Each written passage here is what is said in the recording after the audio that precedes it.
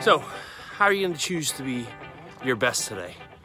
What are you going to do that's going to set you apart from yesterday? It's going to stop the train of just the monotony, to getting back to old habits. I almost feel that New Jersey it's a great test, right? Because we have these great New Year's resolutions that usually have something to do with working out, but then just so happens it gets cold, it gets rainy, and here I am in the dark running this morning, all by my lonesome. No one else out here, just me hanging out, running in the dark, running in the rain, loving life. So what are you gonna do today to get back to your true self, the person that you're meant to be, the person you want to be? You know, stop making excuses for, okay, maybe I'll start tomorrow. What are you gonna do?